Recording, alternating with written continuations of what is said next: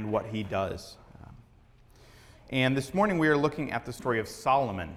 Last week we talked about David as God's champion. This morning we are looking at Solomon, the king. Let's read our text from 1 Kings 10. I have, in what I'm going to read, I'm switching the weights to weights that are more familiar with us. Now, the weight of gold that came to Solomon in 1 year was 25 tons of gold. Besides that which came from the explorers and from the business of the merchants and from all the kings of the west and from the governors of the land. King Solomon made 200 large shields of beaten gold. 7.5 pounds of gold went into each shield. And he made 300 shields of beaten gold. 4 pounds of gold went into each shield. And the king put them in the house of the forest of Lebanon. The king also made a great ivory throne and overlaid it with the finest gold. The throne had 6 steps, and the throne had a round top, and on each side of the seat were armrests, and 2 lions standing beside the armrest, while 12 lions stood there, one on each end of a step on the 6 steps. The like of it was never made in any kingdom. All King Solomon's drinking vessels were of gold, and all the vessels of the house of the forest of Lebanon were pure gold. None were of silver. Silver was not considered as anything in the days of Solomon. For the king had a fleet of ships of Tarshish at sea with the fleet of Hiram. Once every 3 years, the fleet of ships of Tarshish used to come bringing gold, silver, ivory, apes, and peacocks. Thus, King Solomon excelled all the kings of the earth in riches and in wisdom. And the whole earth sought the presence of Solomon to hear his wisdom, which God had put into his mind. Every one of them brought his present, articles of silver and gold, garments, myrrh, spices, horses, and mules, so much year by year. And Solomon gathered together chariots and horsemen. He had 1,400 chariots and 12,000 horsemen, whom he stationed in the chariot cities and with the king in Jerusalem. And the king made silver as common in Jerusalem as stone, and he made cedar as plentiful as the sycamore of the Shephelah. And Solomon's import of horses was from Egypt and Kue. And the king's traders received them from Kue at a price. A chariot could be imported from Egypt for 600 shekels of silver, and a horse for 150. And so through the king's traders they were exported to all the kings of the Hittites and the kings of Syria. The word of the Lord. Thanks be to God. Let's pray. Heavenly Father, open your word to us this morning. Let us come to see Jesus better. In the name of that Jesus we pray. Amen. Among the 5 best movies of all time is The Godfather. And among the best scenes in The Godfather is the baptism scene. This is a scene that's lauded by critics and film students. What it is really the cross-cutting. It's the introduction of this technique called cross-cutting, where we really watch 2 scenes in parallel. As we watch this scene play out, we see, on one hand, Michael, the main character of The Godfather, and he is serving as godfather to a young child in the baptism ritual. So we hear the audio of this baptism liturgy being read, and we see Michael standing at the front of the church, serving as godfather. But at the same time that this is going on, there's another scene that's cross-cut into it. And that's the scene of Michael's agents, his deputies in the crime family that he is the head of, and they are carrying out murders against the heads of the other 5 crime families. He's taking over. He's enlarging his criminal empire. And these scenes are cross-cut together in such a way that we are listening to the baptism liturgy. We're seeing Michael up there, but we're also seeing his men preparing these murders. And it's actually at the exact time that Michael is going through the part in the liturgy where he renounces Satan. He says, the priest asks him, "Do you renounce Satan?" And Michael says, "Yes." "And do you renounce the works of Satan?" "Yes." And as he is saying those words, his men are committing these murders. Our text this morning is one half of a cross-cut scene. Okay? In fact, some commentators look at 1 Kings 10 and they look at the glory that's described here, the riches that are described here, and they say this is the pinnacle of Solomon's reign. This is as glorious as it should be. In fact, they look at this as a messianic passage about, in fact, the Messiah's glory. But I think they're missing the other half of that cross-cut scene. So let me read this scene again, but cross-cut with Deuteronomy 17. Deuteronomy 17 is where God lays out the requirements, what a king in Israel is supposed to do, what a king in Israel is supposed to be. So let me read these two passages spliced together. Deuteronomy 17 says, "The king must not acquire great numbers of horses for himself, or make the people to return to Egypt to get more of them. For the Lord has told you, you are not to go back that way again."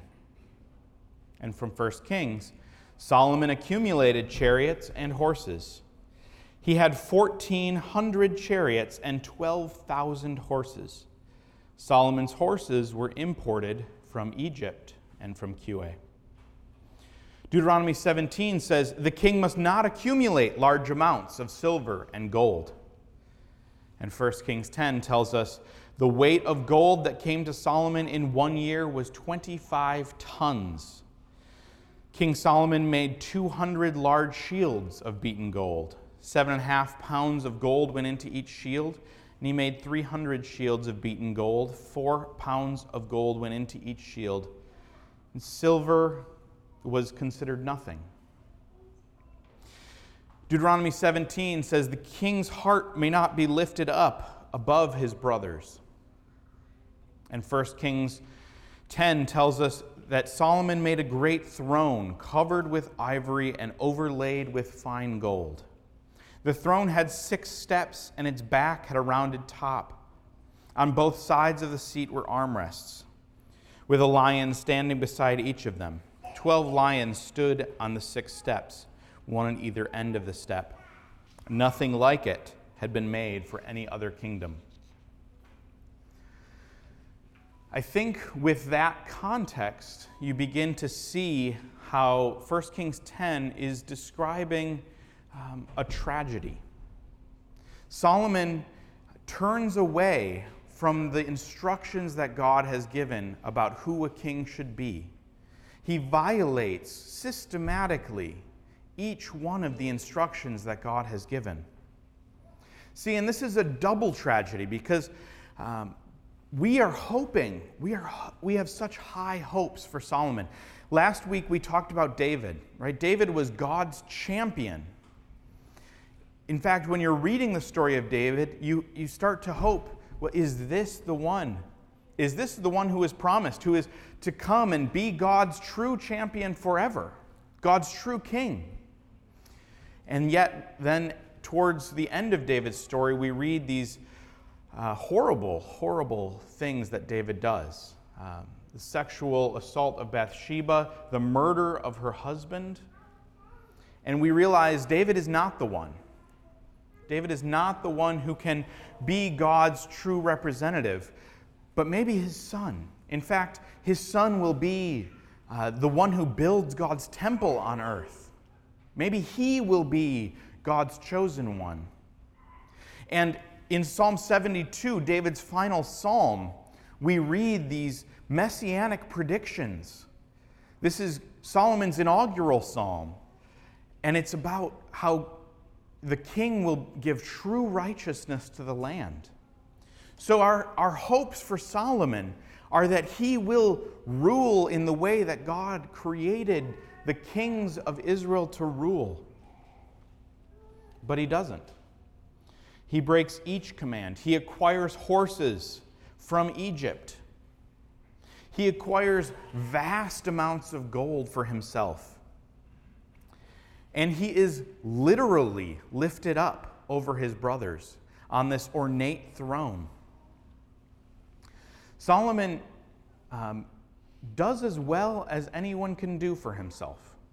He acquires really as much wealth as anyone could acquire. There's really nothing in this world that Solomon did not have, that he could not get.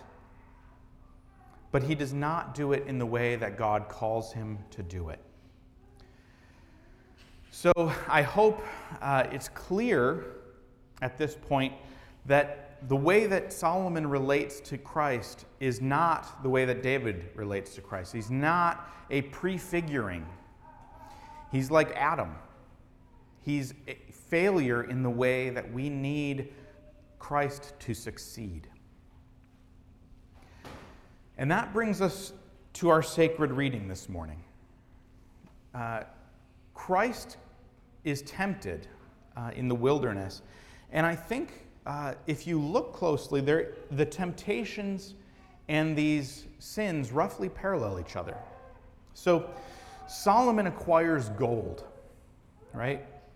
And gold is a provision. Gold is a way to meet your needs. In our men's group on Thursday mornings, we've been reading Andy Crouch's book.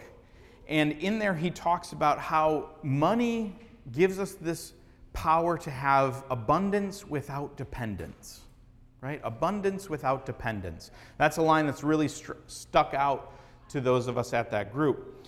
And that's what Solomon acquires here. He has abundance and no dependence on God. But when Christ faces this temptation, right?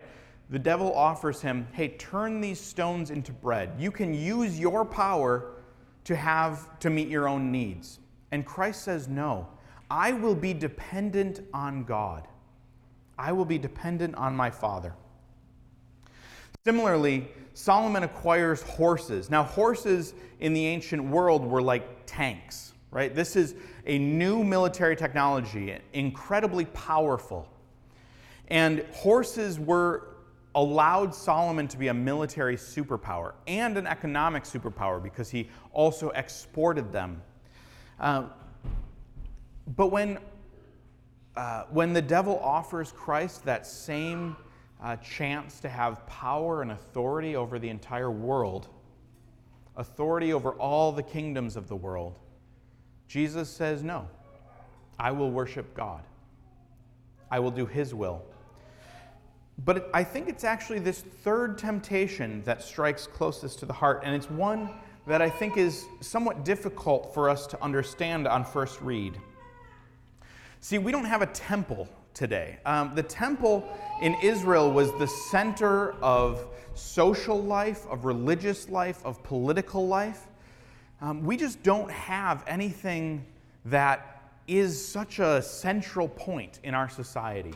Maybe you could say the Super Bowl halftime show, or maybe the inauguration of a president. But what the devil offers Jesus here is the chance to be publicly validated. See, Jesus would descend from the top of the temple surrounded by angels. At that point, really no one could deny who he is. No one could deny, as he descends from the temple in glory, that this must be the Messiah.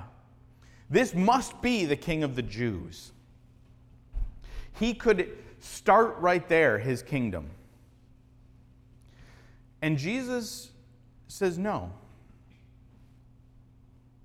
Jesus instead will be recognized as the King of the Jews as he's lifted up on a cross. Jesus chooses to submit to his Father's plan, not to seek his own glory.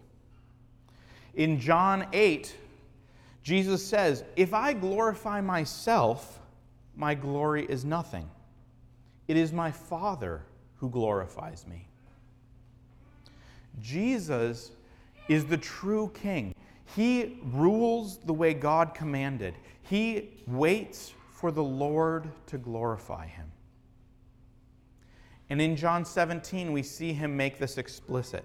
He prays to the Father, Father, the hour has come. He's referring to the hour of his crucifixion. Glorify your Son, that the Son may glorify you. I glorified you on earth, having accomplished the work that you gave me to do. And now, Father, glorify me in your own presence with the glory that I had with you before the world existed. See, Jesus is no stranger to glory, and yet he sets it aside to do the work that God called him to do. And God raises him up again in glory and exalts him to the very throne of God. So, how does this apply to us? We aren't kings. We don't have thrones. How do we talk about and think about glory? Well, I think a first question is, are we even allowed to desire glory? Right? In some ways, glory and self-glorification are intimately tied together for us. So it can be dangerous for us to talk about glory because we start to think, hey, this is self-glorification, right? I'm seeking after my own glory. But really, God created us to have glory. He clothed us in glory. And yet, that glory came from God. See, the source of glory in the universe is God. Okay? God pours out glory on his creation, including on us. But there's also a way that we can try to get glory for ourselves. Right? And when we get glory for ourselves that's not attached to God's glory, that is where we go wrong. Right? Again, this goes back to abundance without dependence. We want to have glory, but we want it to be our own glory. We want it to be unconnected to the God who gives glory. And that ends up being a pale imitation of glory. There are two ways to get glory, and we see them in these texts. One way is Solomon's way, acquiring it for ourselves, bringing in all of these rich and ornate things, building a throne covered in ivory and then covering the ivory in gold. And yet that glory doesn't match up. It doesn't measure up to the glory that God can give us. And Jesus sees that the true way to get glory is to be glorified by God, to be in proper relationship to God, where glory is poured out, but it is from the source of glory itself. And I want to take us to Revelation 3. In Revelation 3, Jesus speaks to the church in Laodicea. And often I think we get stuck. This is the text where Jesus says, you're neither hot nor cold, but lukewarm, and so I'll spit you out. And we get stuck on that phrase, and we don't read the rest of it. So I just want to read the rest of it this morning. He says to the church, you say, church, that I am rich, I have prospered, and I need nothing. But you don't realize that you are wretched, pitiable, poor, blind, and naked. I counsel you to buy from me gold refined by fire, so that you may be rich, and white garments, so that you may clothe yourself, and the shame of your nakedness may not be seen. and salve to anoint your eyes that you may see. Jesus says, those whom I love, I reprove and discipline. So be zealous and repent. Behold, I stand at the door and knock. If anyone hears my voice and opens the door, I will come into him and eat with him and he with me. The one who conquers, I will grant him to sit with me on my throne, as I also conquered and sat down with my Father on his throne. He who has an ear, let him hear what the Spirit says to the churches. What is Jesus saying here? See, Jesus is speaking to a wealthy church, a church who think that they have sufficient glory. They've accomplished everything they need. They are rich, Jesus says, and they think they need nothing. They have acquired abundance without dependence. And Jesus wants them to open their eyes to see them the way that he sees them, the way that they will be seen on the last day when all things are revealed. Jesus tells them that they are in fact pitiful. See, Jesus isn't inside their church. This is another often misused text. Jesus stands at the door and knocks. What's going on there? Well, Jesus is on the outside of the church. He's knocking. He's wanting to be let into his own church. They have a church that has no relationship to the one who is the Lord of the church. And Jesus tells them, I have received glory. I have all of the glory that you could want, and I will give it to you. I will let you sit on my throne with me as I sit with the Father. Jesus wants to give us this glory.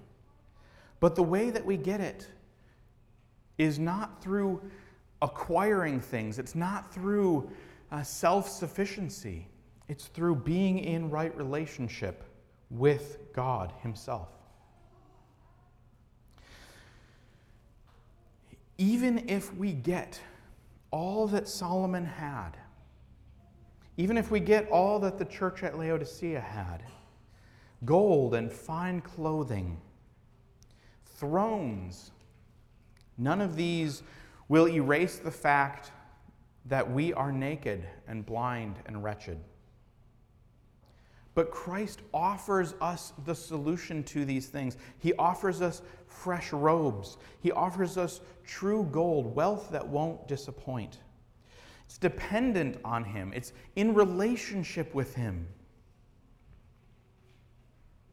So, when we read Christ's temptation and we cross-cut it with this passage in Revelation, it fits perfectly. Satan offers Jesus all the thrones of the world, but Jesus overcomes and takes his place on the throne of God, the highest throne. Solomon, the text about Solomon in 1 Kings, is stunning in its dissonance with this text. Solomon builds his own throne, and in the end is wretched and naked and pitiable. So, brothers and sisters, this week, I hope we consider what it looks like to cross-cut our lives against this text. As the narration goes in the background of Jesus telling us to get his gold, to take his clothing, to depend on him, and to take our seat with him, is there a congruence? Does it fit? Is there harmony between our lives in this passage? Or is it stunning in its dissonance? Is it stunning in the way that Solomon's story is dissonant with this text? Is it stunning in the way that Michael Corleone is renouncing the devil at the same time that he is committing murders? Is our selfishness and pride put in stark relief against these words? Jesus invites us to see our lives with this scriptural imagination, the imagination that envisions ourselves standing before the throne with all things made visible. And Jesus saying these words, offering to us riches and glory. And he asks, are we willing to accept those riches from his hand? Or are we clinging to our own riches? Brothers and sisters, let's pray. Lord Jesus, you offer us riches, you offer us glory, you offer us your throne. Please work in our hearts that we may see these to be true blessings, to be gifts that you give us, that you want us to have. Please help us to see the riches of this world, the glories of this world, as they truly are. Things that cannot give us wealth, things that leave us poor and wretched. In the name of Jesus we pray. Amen.